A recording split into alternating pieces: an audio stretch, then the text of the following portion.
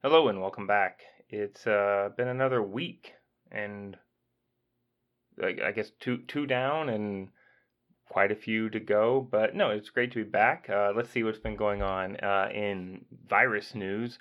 Our governor, he seems to be on a real kick right now to get students back in the classroom, which I don't disagree. Uh, some of our bigger districts in the state have been virtual for a while. I think he specifically mentioned Tulsa Public Schools has been out of in-person setting for over 300 days. And I think by the time they want to come back, it'll be like 370 days since a student has seen the inside of a classroom. He's really hinting at, if I'm thinking right, he's really hinting at like school choice stuff because he's talking about how it's unfair that a student just a few blocks away is denied the opportunity to go to an in-person setting, and that there have been studies out there that show that maybe schools aren't uh, as big of a super spreader event as we thought they were. So that's interesting. I'm kind of curious how that's going to play out over the next few weeks. Also, he and the Oklahoma Health Department announced some incentives or some new guidance and new ideas on um, encouraging districts to come back. One of them is you don't have to do so much quarantining if everyone's wearing a mask, which our governor's been big on. Hey, local places, you decide. If the city wants to do a mask mandate, they can. If the school district wants to, they can.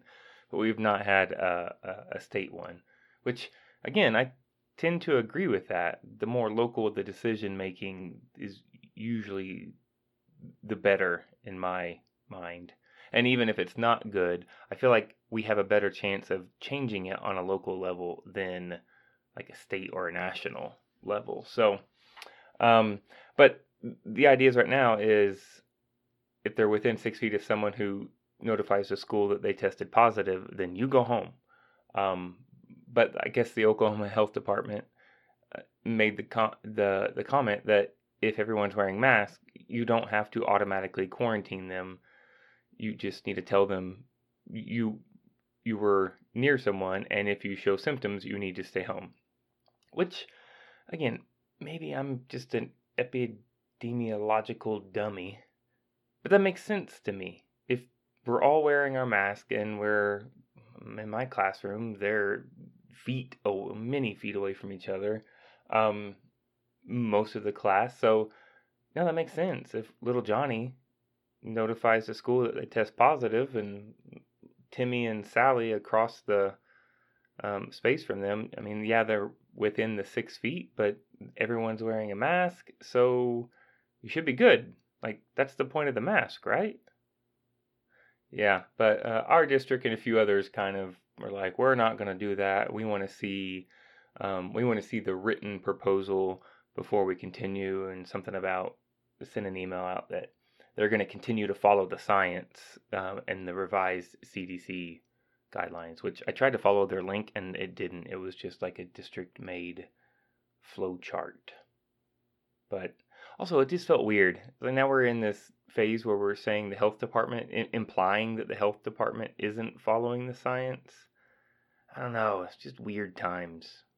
Like signaling back and forth that who's got the right, I'm doing air quotes, who's got the right science.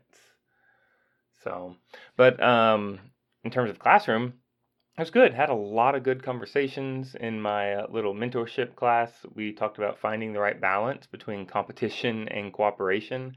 Uh, because sometimes, no, competition is good. It does spur people on, but it can be too far sometimes, especially if it starts to alienate.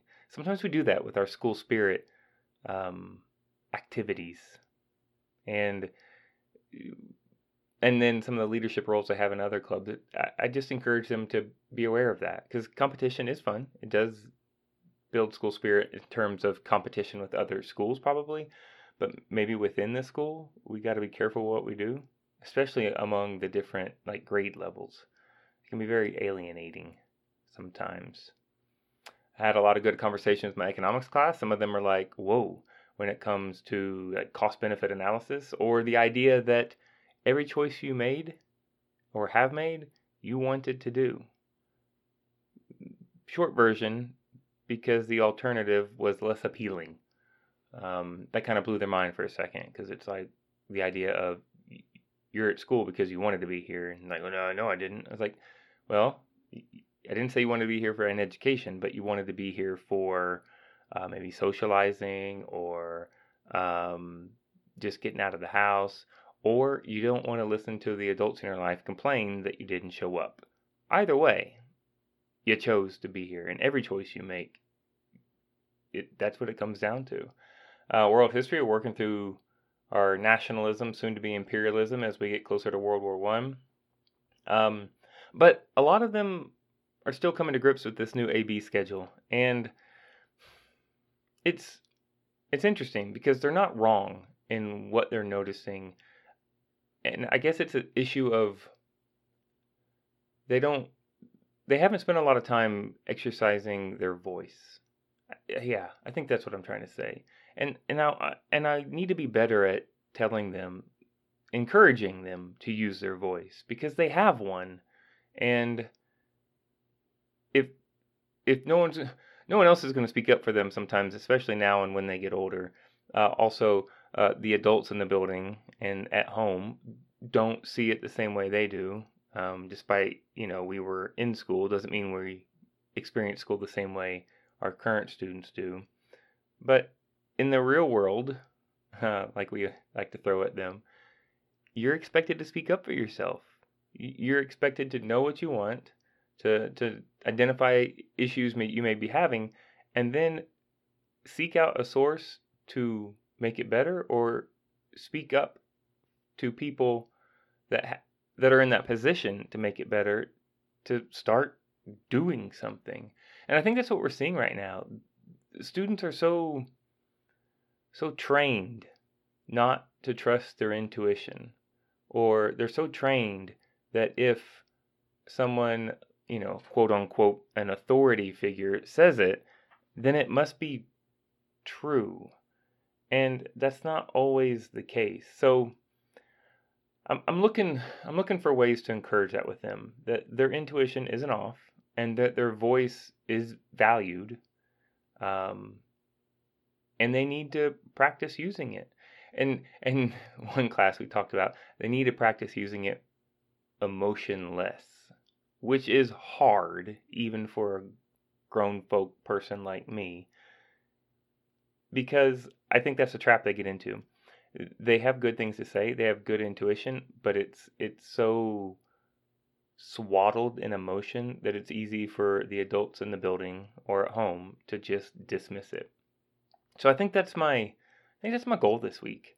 How do I help them find their voice, and use it to express themselves and what they're dealing with and what they'd like to see fixed? And I'd encourage the same for you. Like, you have a voice, use it, because when it comes down to it, no one else is going to speak up for you. And waiting around for someone to do that might be a while. And if you deal with teenagers through your day-to-day schedule or your job, man, do the same. And once you think about it, you realize they don't. They default to adults so much, and adults are quick to want to just speak for them, do for them, that I feel like we're handicapping them for their interactions in the adult world. So it's all about the voice, I guess, which is just making me think of that singing show. But still, I think that's what I'm doing. That's my focus. I'll let you know how well I do and how well they do in practicing, but I'll give it my best effort. Well, as always, have a day.